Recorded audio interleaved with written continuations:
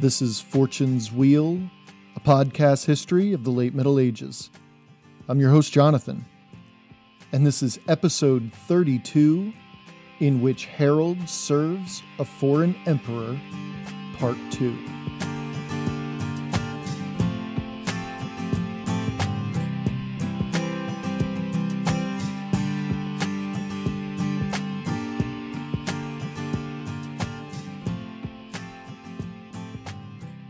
Well, Harold is still in Constantinople, or at least serving the emperor.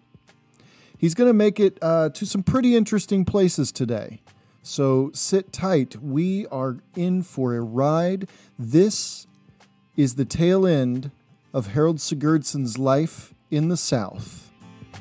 I hope you enjoy the show.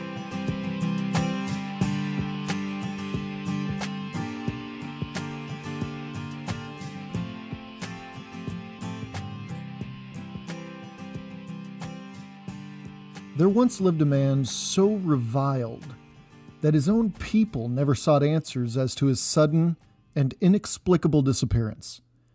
In fact, his people celebrated his absence.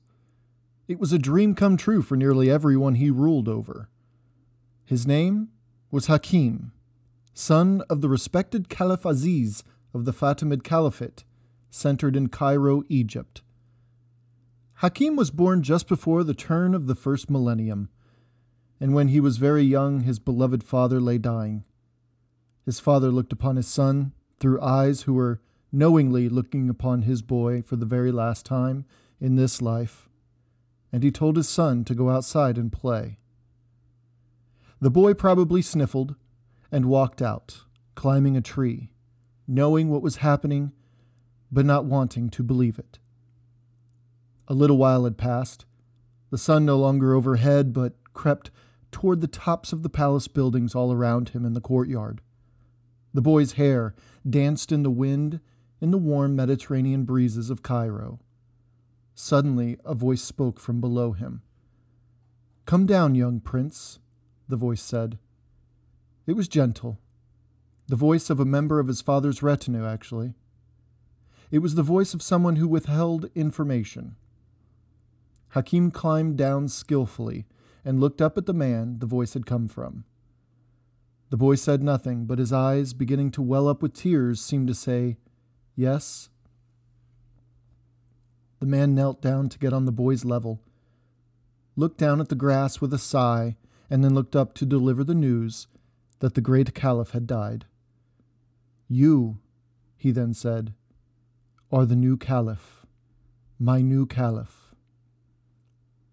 The man stood up in front of the stunned boy, put a hand on the child's shoulder, and led him out of the courtyard to the outstretched arms of the boy's Christian mother, standing in the doorway, her face hurt, but pride not letting a single tear slide down either cheek.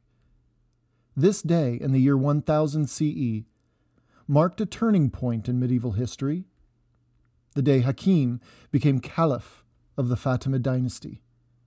The impact this young man would have would be felt for 2 or even 3 generations. In fact, some would say his impact is still being felt exactly 1,000 years later. However, at first glance, this kid seemed okay. Admirable, in fact. Widely respected historian Simon Sebag Montefiore, in his definitive history of the Holy City called Jerusalem, a Biography, writes of Hakim. So for the next few minutes, to give credit where credit is due, most certainly due, actually, the information I present here comes mainly from Montefiore's book. He writes, quote, "He adored poetry and found his own house of wisdom in Cairo for the study of astronomy and philosophy. He prided himself on his asceticism, eschewing the diamond turban for a plain scarf. And he even traded jokes with poor Cairenes in the streets. But when he started to rule in his own right, there were soon signs that this mystical autocrat was unbalanced. He ordered the killing of all the dogs in Egypt, followed by all the cats. He forbade the eating of grapes, watercress, and fish without scales. He slept by day and worked by night, ordering all Cairns to follow his strange hours. Some of this beyond reproach, such as challenging the circadian rhythm, something that is deeply ingrained genetically in human beings, not just of himself, but also of an entire city. But other edicts were just baffling, to say the very least about them. Killing every dog in the city could have a beneficial effect on a city's overall sanitation, but to kill them is simply over the line. And cats? Well, for those that know Egyptian history and culture, you are well aware of the reverence ancient Egyptians had toward the cat. And Muslim or not, cats were still quietly seen as semi-divine creatures, at least for those scholars who held on to those ancient sentiments. Now, as for grapes and watercress, maybe he Kim Jong-un'd his people into ignoring what he himself didn't like. These behaviors, I should add, are not a curious attribute of ancient, under-civilized people. As I had mentioned, the current leader of North Korea molds his population in some of the most ridiculous ways, such as all males getting the same kind of haircut as he. History is full of characters like Caliph Hakim. Eric XIV of Sweden was so paranoid that he murdered people who laughed around him and was convinced for a time that he was his own brother. Ferdinand I of Austria was known to only say the words, "I am the emperor and I want dumplings." Ivan IV of Russia, known as Ivan the Terrible, at 14, threw every high-ranking member of his court to a pack of starving dogs.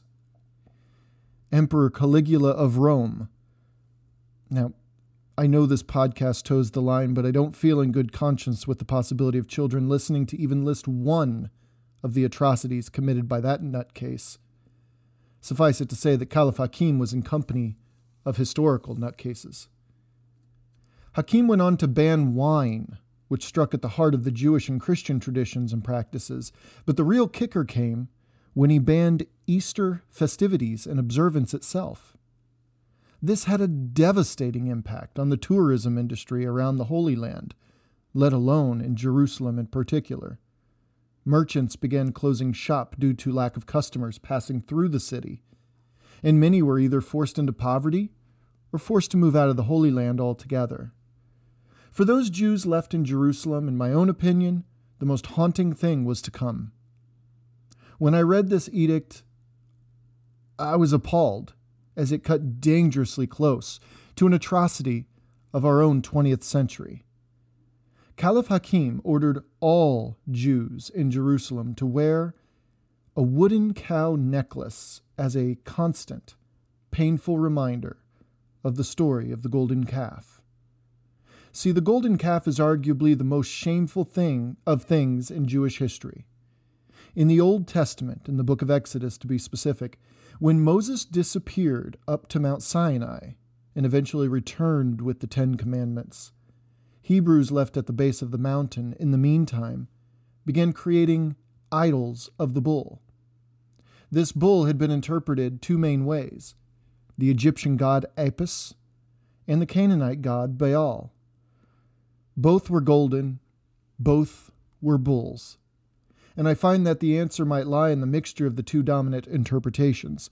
Remember the context of the Hebrew people when led by Moses.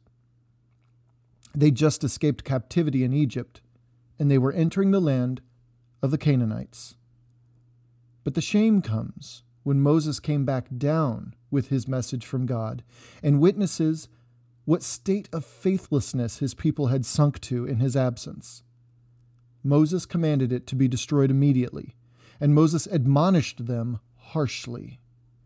It stood as a symbol of the proclivity for Hebrews to stray from God's way, which happened repeatedly throughout Jewish history, according to their own holy books. At the time of Caliph Hakim's devastating edict, Jews were actually doing well in terms of their relationship with God, so their enforced wearing of this necklace was nothing more than a slap in the face. In addition, as if such treatment couldn't get much worse, Hakim ordered all Jews to wear a bell as well. As a way to warn everyone that a Jew was approaching. And I can't help but compare this to our own recent history, a scar on the human story we all share, whether you are Jew, German, or otherwise. Hakim's edicts towards Jews are hauntingly reminiscent of the Star of David patches Adolf Hitler commanded all Jews to wear within the domain of his National Socialist-ruled Germany. I think of Markus Zusak's incredible tale, The Book Thief. He wrote of these Stars of David, both worn and painted on Jewish doors in Germany, calling them, quote, infected sores on the injured German terrain, end quote. One can think of Jerusalem in the same light around the year 1000 CE. Hakim's treatment of the Jews in Jerusalem was an infected sore on the injured Middle Eastern terrain. This was, you don't need reminding of, the holiest place among the Al-Kitab, or the people of the book, which is, again, the term Muslims use to describe Jews, Christians, and Muslims, directing them to remember the connection they all share and to tolerate all of God's people. I mean, if you think about it, it's like saying, okay, they aren't followers of the prophet, but they are at least on the right track by sharing the origins of the prophet's faith. It's a beautiful sentiment, if you ask me, and Caliph Hakim quite literally spit in its face by singling out one group among the Al-Kitab in a disgraceful and shame-inducing way.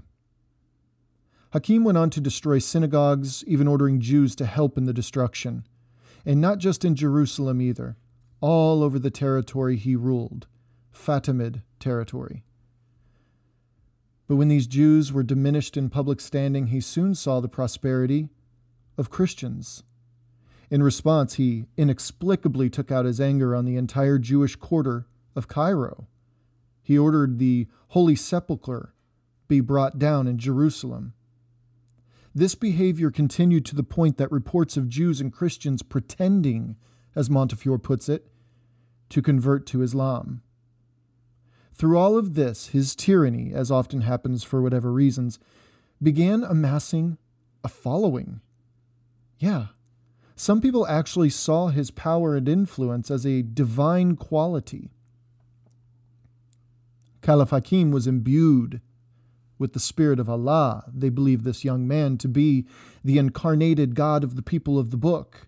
In fact, these people still exist today, 1,000 years later, and they're known as the Druze, and live in modern-day Lebanon, having had to escape when Hakim suddenly disappeared one February night in 1021. Before that, however, Hakim wasn't finished.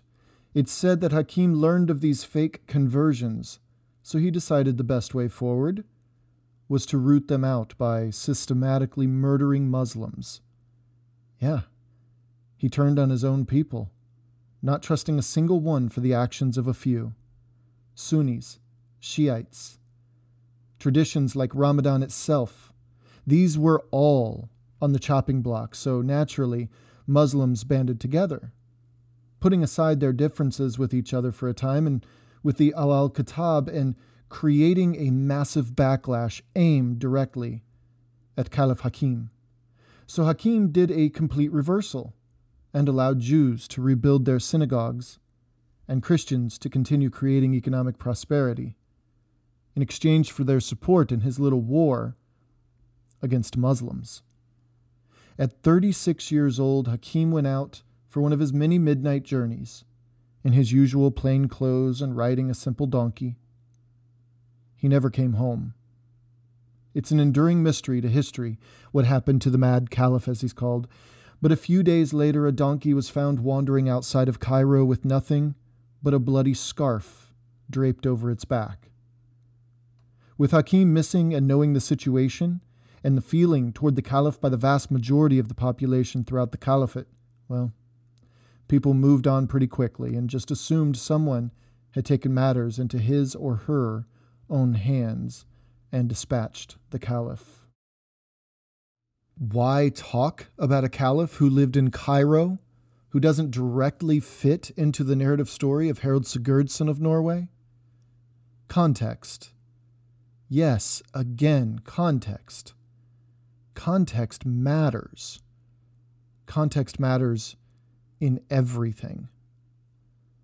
After capturing Edessa and fighting Muslims as far southeast as Baghdad, Harold was ordered by his emperor, Michael IV, to move on the Holy Land, specifically the piracy occurring right off the coasts of the ports of Acre and Tyre, among others. Not only was it stifling trade in the area, but it was also making the already dangerous pilgrimage for Christians into Jerusalem, well, far more dangerous. So, off he went, toward the source of much of the problems around the Holy Land. The effects of the piracy, as I said, had a rippling effect. Along the way, he probably saw the increased prices in goods, much like we see the same today when theft is high for certain products. This, of course, tended to flare tempers, as we weren't talking about CDs in the 1990s in the record stores. Yes, kids, there were stores where we bought music. Crazy, I know. But back then, we were talking about some of the most basic goods like grain and cloth and so on. Having hit the coast, he took to the seas, as his ancestors did before him, and he fought Muslim pirates off the coasts of modern-day Syria, Lebanon, Israel, Egypt, Cyprus, and Turkey, which proved successful as reports of the pirates' demise were scarce. However, the reports left behind of commercial resurgence in the area abound. In the meantime, his emperor and the ruling caliph at the time saw eye to eye on the piracy problem, and with Harold's work, they agreed to a meeting and treaty negotiations in Jerusalem. Michael IV recalled his Varangian contingent away from the Mediterranean. They were to join him as his personal security force during the negotiations. So again, off he went, toward Jerusalem, toward the spiritual beating heart of medieval Europe and the Mediterranean and the Middle Eastern worlds. Along the way, Harold fought a number of skirmishes that cooled some of those hot tempers, resulting in a tenuous peace around Jerusalem, which seemed to quell others beyond and set the Holy Land's residents a bit more at ease, allowing a touch of prosperity to return in the coming years. It was at this point that we hear of Harold actually entering Jerusalem itself. He is recorded as witnessing this peace treaty between the emperor and the caliph. The proceedings took place in a noble house in Jerusalem. There's no telling, that I can find, where this was exactly, but we might gain an understanding of the city before we just assume. Jerusalem wasn't a booming metropolis. What we see today is a far, far cry from what Harold saw. But no, it was nothing like other cities at the time, like Constantinople, Cairo, or Baghdad, despite the important and highly regarded writing throughout the Middle Ages, all of that seemed to make it out as. It was a city for sure, housing something like 25 to 30,000 residents. Jews, Muslims, Christians from everywhere, all living side by side, inside the walls and outside. And the walls, these were oddly shaped walls, actually. You know, it was rectangular in a north-south orientation, but not a perfect rectangle, mind you. It was perched, as were most ancient and medieval cities, towns, and forts, upon a hill or low ridge for defensive purposes. Jerusalem, though high on a ridge, was not exactly in a strategic place when looking at the region as a whole. So what was it about Jerusalem that gave it permission to occupy the deepest reaches of the human psyche like it did, and still does for a few billion people today? In the Old Testament of the Christian Bible, in the book of Jeremiah, chapter 3, verse 17, Jerusalem is called, quote, the throne of the Lord, end quote, saying that, quote, all nations shall gather to it, end quote. Old Testament Jews considered, per this quote, Jerusalem itself had a magnetism to it that attracts, again, quote, all nations. In the book of Zechariah from the same Christian Bible, in chapter 8, verse 3, it says of the city, quote, "Thus says the Lord, I have returned to Zion, and will dwell in the midst of Jerusalem. And Jerusalem shall be called the faithful city, and the mountain of the Lord of hosts, the holy mountain." In the New Testament of the Christian Bible, John of Padua writes of Jerusalem in his book of Revelations, chapter 21, verse 2 or 3, as the paragon of the perfect city upon the judgment. He refers to it as New Jerusalem, implying that the closest thing we can get to heaven on this plane of existence is the city of Jerusalem itself. He continued with it, quote, "Having the glory of God, its radiance like a most rare jewel, like a jasper, clear as a crystal," end quote, in chapter 21, verse 11. You know, back in college as a young lost 20-something, I ran across the writings of the 20th century poet, the Syrian poet Nizar Qabbani, who wrote of the holy city some 1,000 years after Harold walked its streets in a poem called Jerusalem, My Love, My Town. He supported, possibly unknowingly, John of Padua's sentiment when he wrote these words, quote, "O Jerusalem, the fragrance of prophets, the shortest path between earth and sky," end quote. His poem is exceptional in that it represents the deepest emotions people still today have for the city where God chose to rest. You know, it seems for all intents and purposes, though less so in the case of Islam's creation, that Jerusalem has been a cultural, social, political, and spiritual center of Jews, Christians, and Muslims for millennia. This is a truly ancient city.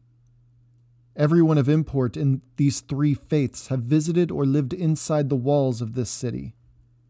David conquered this town from the nation of Judah and made it his capital. Solomon, David's son, rose to legendary status as one of its most powerful and influential leaders and thinkers, and ordered the construction of its enigmatic synagogue-turned-church-turned-mosque on the site where Abraham nearly sacrificed his own son Isaac, as proof of his unwavering faith in God.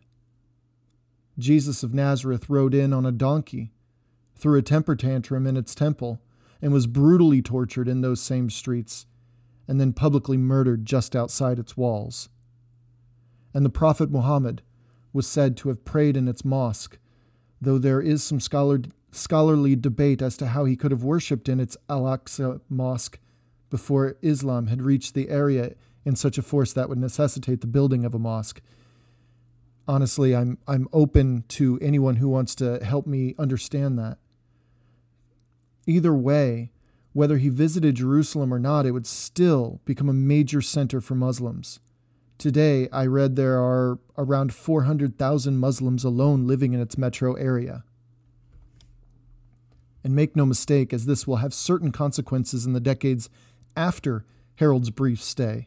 From the year 636 to the year 1099, Jerusalem was commandingly under Muslim rule. And it wasn't easy for Jews, Christians, and Muslims alike to keep it under its domain either. Walls were a must in those days, and high walls they were too. But high walls or not, the city, as I said, was built upon a high ridgeline.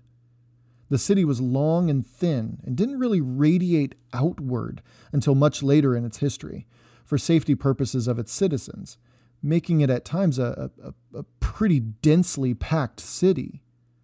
Like Constantinople, the city built walls outside of the original walls as it expanded, which allowed the growth to safely happen, and this growth would eventually push it beyond its original mountaintop position.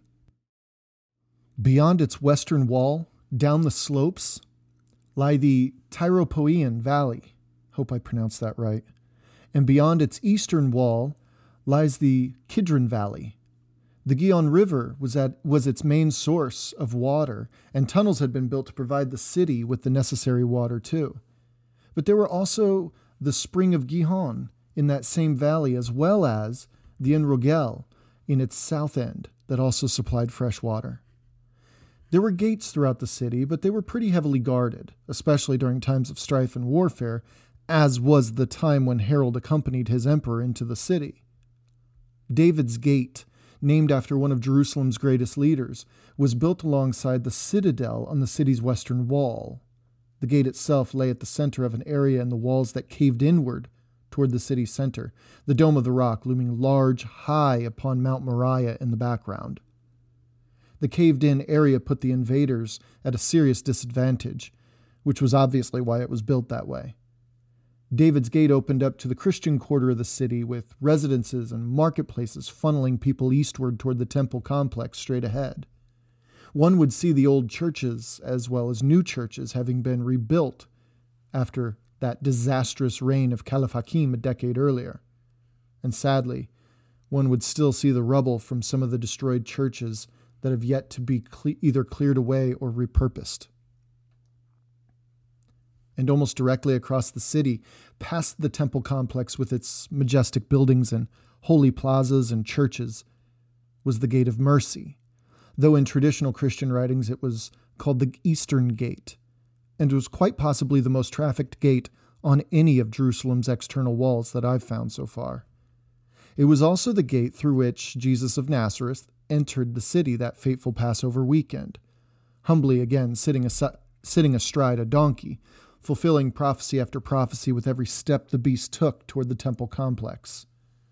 This gate, the Gate of Mercy, or the Eastern Gate, due to its orientation facing east, that just over the Mount of Olives across the Kidron Valley, the sun would rise every morning. It would also gain the name of the Golden Gate, too. To the south of the temple complex, Harold would have entered the Jewish quarter of the city, which was much the same as the Christian quarter, except that it also was the site of the original town of Jerusalem, a truly ancient place still called the Lower City, as when the city was originally walled in, it was lower than Mount Moriah. Between the Jewish and Christian quarters of the city, and throughout it really, Muslims would have built their own neighborhoods and smaller mosques, but the marketplaces were for any and all, making them the real melting pots of the city. There were two gates along the south wall that were the beginnings of roads that cut the city into three nearly equal, north-south oriented sections. These two roads, one running along the western part of the city through the Muslim and Christian quarters, and the other running through the Jewish quarter and along the temple complex on the eastern side of the city, these two main thoroughfares converged at a single gate on the northern wall, a plaza and gate called the Gate of the Column. On the city's east, outside of the walls, down in the Kidron Valley, was the Karaite quarter, and other neighborhoods of ethnic or non-ethnic identities were beginning to build up once again in the unprotected areas in the valleys outside the city too. Though the late 1030s was a contested time for Jerusalem and the Holy Land in general, it was still a far cry from the horrors and injustices of Caliph Hakim. And as I've already said, though the city and its people still bore its physical and psychological scars, it was a city and a people on the mend. Business was coming back into the area, which is why it was so important that Harold help tamp down the piracy that was holding progress in the area hostage. And Jerusalem's markets and growing populations were testaments to this upward swing of the pendulum. Traders, philosophers, scholars, dignitaries, carpenters and architects, and most importantly, pilgrims. They were all returning to the area, so the peace treaty between the Byzantine emperor and the reigning caliph was essential to allow the Holy Land to flourish once again. And Harold? Harold bore witness to it. In fact, it's said for a time, Harold and his fellow Varangians were tasked with protecting the first wave or two of southbound pilgrims coming from Constantinople as a security measure to test the mutual observance of that peace deal. After securing Emperor Michael IV's return to the imperial capital, he accompanied Christian dignitaries to Jerusalem and back. But it wasn't long before Michael IV needed Harold's expertise and might elsewhere.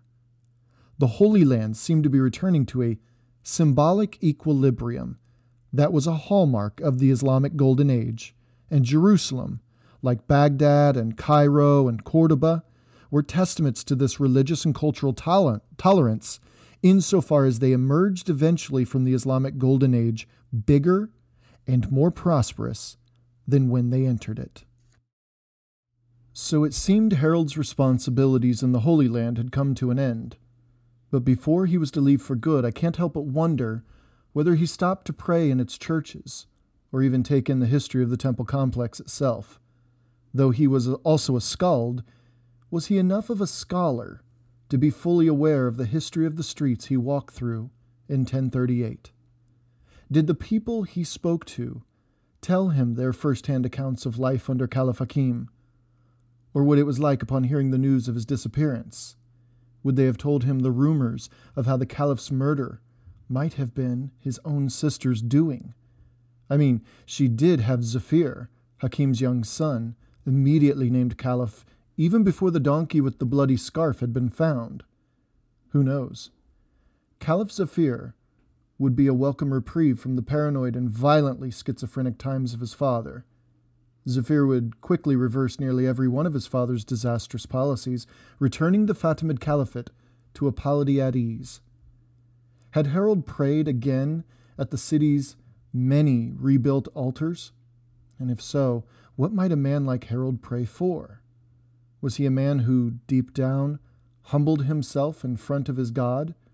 Or was he a man who was self-confident enough to see himself as master of his own destiny, and merely thanked his God for the opportunities he was able to take advantage of? Essentially, who was Harold? Was he the bloodthirsty maniac who also enjoyed poetry and storytelling?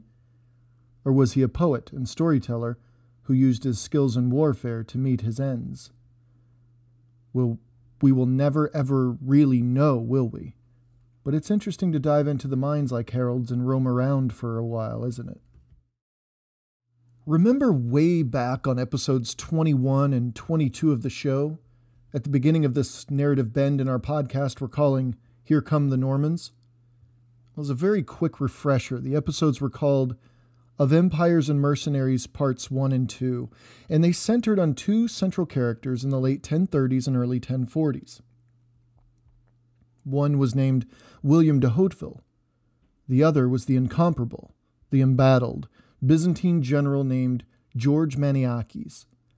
If you remember at the Battle of Syracuse on the island of Sicily, when George Maniakes was taken by surprise by the Saracens in their walled port city of Syracuse, the heretofore unknown eldest Hauteville son, William, became an instant legend whose name would sweep across Italy and Normandy, earning the nickname Iron Arm for the way he threw a shoulder into the emir of Syracuse and then almost literally cutting the man into two, thus saving Maniakes' day, his Sicilian campaign, and most importantly, his reputation. Around 1040, due to Maniakes' treatment of Stephen, brother-in-law to the emperor, he was recalled to Constantinople. At this point, we fast forward a bit, Harold had served under the hot-headed general for 2 years, but was now serving his replacement, Michael Decianus, a far inferior military leader, and it showed. Much of Maniakes' territories in Sicily were once again lost, and Apulia began showing signs of unrest among its Lombard populations too.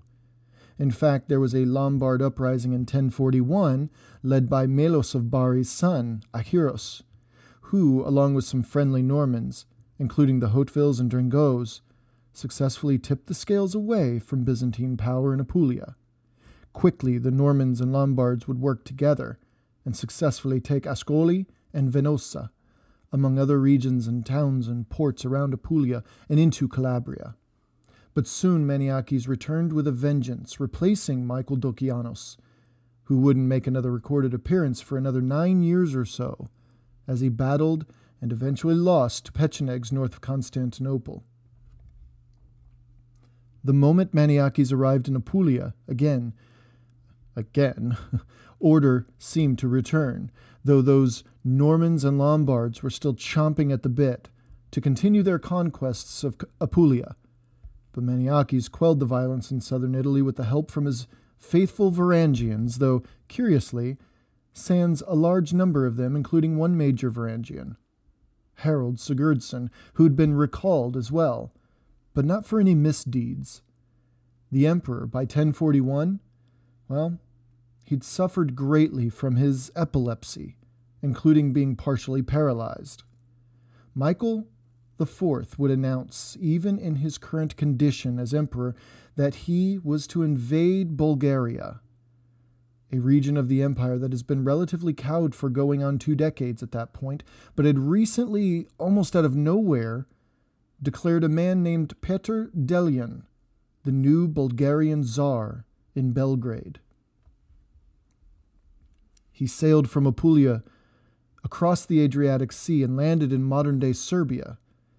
As Harold made his way mile by dangerous mile eastward toward his emperor, who was already invading Bulgaria from the east, he knew that his far smaller force of Varangians had an incredible challenge ahead of them.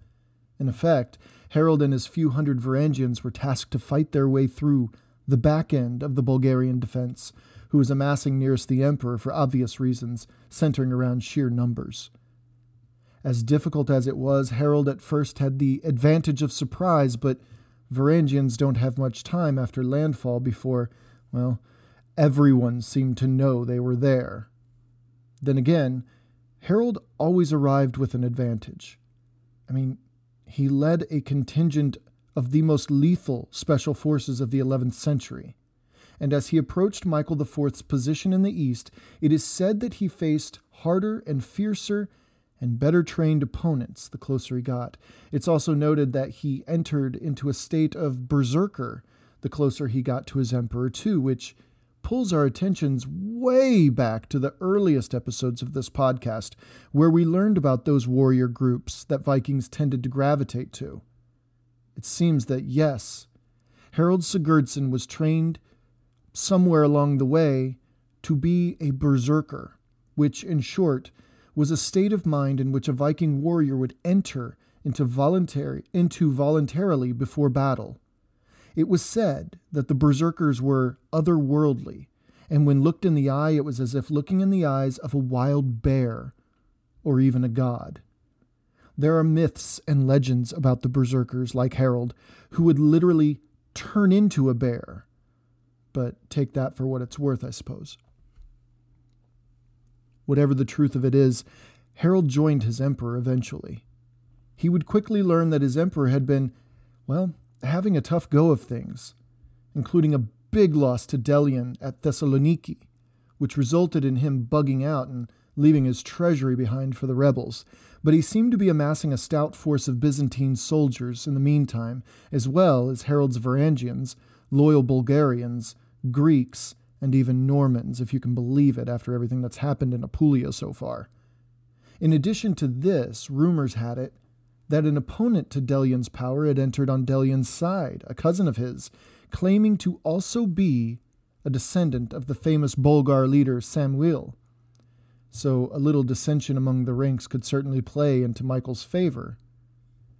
They re-entered the fray near the site of the recent devastating defeat, again, Thessaloniki. With over 40,000 soldiers at his back, Emperor Michael IV pushed his way into Bulgaria and eventually landed a decisive victory near Lake Ostrovo in modern-day northern Greece.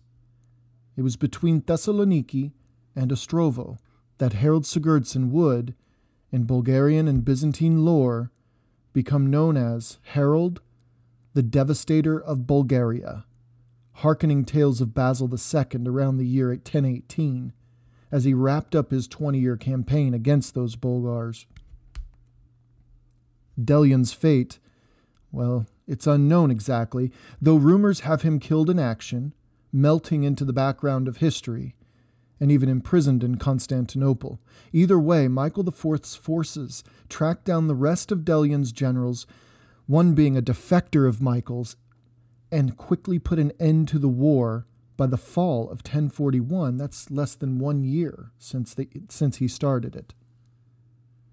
Between the increasingly debilitating epileptic seizures, the partial paralysis, the dropsy, the gangrene in his legs, and the awful rigors and physical and emotional tolls that a campaign exposes any person to, well, it was a miracle Michael IV made it back to Constantinople alive.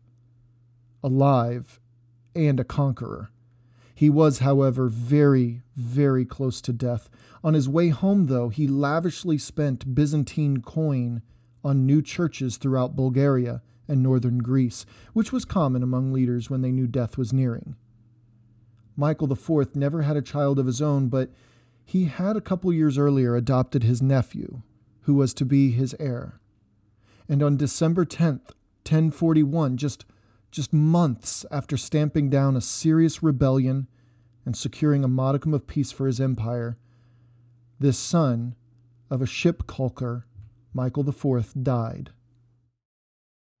It was almost instantly, like a flash of lightning or a sudden thunderclap upon the death of Michael IV, that Harold found himself in prison. There are so many reasons that are thrown around as to why he was imprisoned, and I'm inclined to think that somewhere in all of them mixed together is probably the truth. The first theory is that he wished to marry into the royal family of Constantinople, but Empress Zoe emphatically declined. One source says that she threw him into prison for the audacity of such a request, while another says that Empress Zoe herself wished to marry Harold, but he actually declined. Another theory is that he made moves on an upper-class woman, the wife of a local leader. So far in Harold's story, though, we don't really have a reason to believe he was this kind of guy. It's not to say he wasn't, considering our sources, but I'm inclined not to believe this one. It just seems too easy, you know? But this last one is interesting. It says that he was imprisoned for having raided the deceased emperor's treasury. Well, now, this is not an uncommon practice among both Varangians and their Roman predecessors, the Praetorian Guard. When an emperor died, they quickly got first dibs, and no one was the wiser, and it's said that Harold actually had already partaken in this 3 times, as he had served under 4 different to this point, emperors. Something tells me that Harold's fate in this moment was a mixture of these, the noble woman possibly referring to Empress Zoe herself, but it could also be due to his status as head of the Varangian Guard, as well as coming back from campaign after campaign, a successful leader and warrior, even earning his own nickname during the last one. Emperor Michael V might not have taken any chances with this guy, though. While Harold sat in a dank, dark, and dismal Byzantine prison, Michael V sent Zoe to a nunnery in Principo, an island in the Propontis. But the people had come to respect Zoe Porphyrogenitura, and before Michael V knew it, the palace was surrounded by residents of Constantinople and demanded her return and his exile. He agreed, by the skin of his teeth actually, joined a monastery and even took the vows, but his story wasn't quite finished.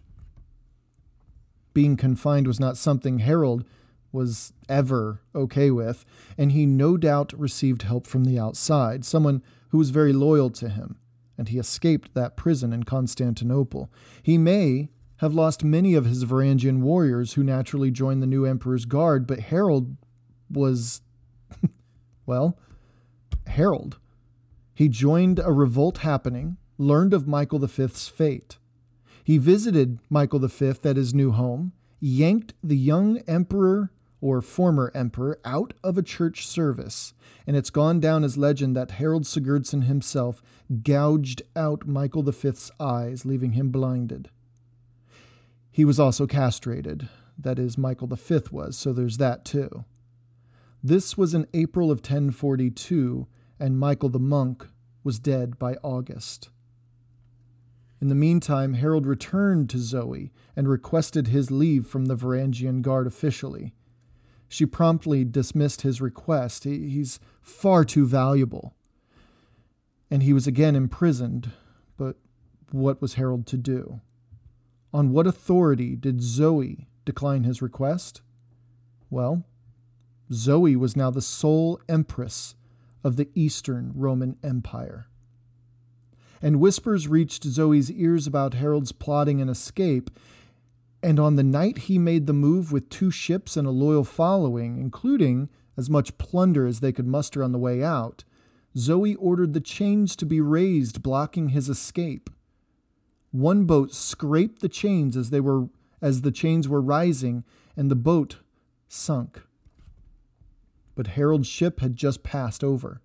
After quickly collecting as many men as they could, he escaped up the Bosporus, sailing through the strait, turning north and strafing the coastlines along in the Black Sea, and entering the mouth of the mighty Dnieper River. Harold was on his way home to Norway. It was the spring of 1042. Harold had been away from home for 12 years. He had, in these 12 years, risen to become a legendary warrior in 2 prominent empires, one being the prominent empire of the day. He, in these 12 years, had worked and fought alongside the likes of Yaroslav the Wise, Emperor Michael IV, General George Maniakes, and Rainulf Drango, and the new legend William Ironarm, that is, William de Hauteville.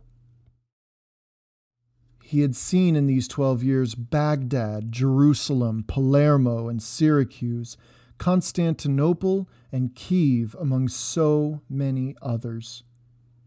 In these 12 years, he had amassed no small fortune during this time, most of it coming as a Varangian guard. And he would soon arrive back in Kiev by the fall of 1042. And upon arrival, his friend Yaroslav I, Grand Prince of Kiev, would welcome him, and he would hand over Harold's savings that he had earned in Constantinople, and he would even honor Harold's previous request for Yaroslav's daughter's hand in marriage. Harold Sigurdsson, again, was now heading back home to Norway. And to think, his story is just beginning. It seems like the throne of Norway was once again in question. Seems like a perfect time for Harold to come back home. But that seems like a story for another time. I hope you enjoyed today's episode of Harold finally turning his gaze northward again. Please keep sharing this podcast with those you know and on your social media accounts. Don't forget to tag us too if you share us on Twitter @WheelPodcast, or drop a quick line about the latest episode on Facebook, Fortune's Wheel Podcast. We've also expanded to the Good Pods app, so I encourage you to head over there and to stay in touch too. Also, you can email the show at fortuneswheelpodcast@gmail.com, and please consider supporting the show on Patreon if you're so inclined. We've strayed a bit from the theme of this season, a narrative bend in our overall story of the late Middle Ages called Here Come the Normans. But come on, Harold Sigurdsson, guy's a beast. How can we not take a look at his early years before moving on? And seems how he overlaps with friends of the podcast, the de Hautevilles and the Drangos. I mean, it just seemed like a good fit, you know? On the next episode, though, we leave Harold as he heads home to reclaim a crown he feels is his to reclaim. And we will pick up where we left off with the de Hautevilles in Apulia. William Ironarm was dead by this time, and Drogo de Hauteville was trying his best to rid himself of his pesky younger brother to another mother, Robert. Robert has a story to tell before we end this season, though. I can't wait to tell you about it.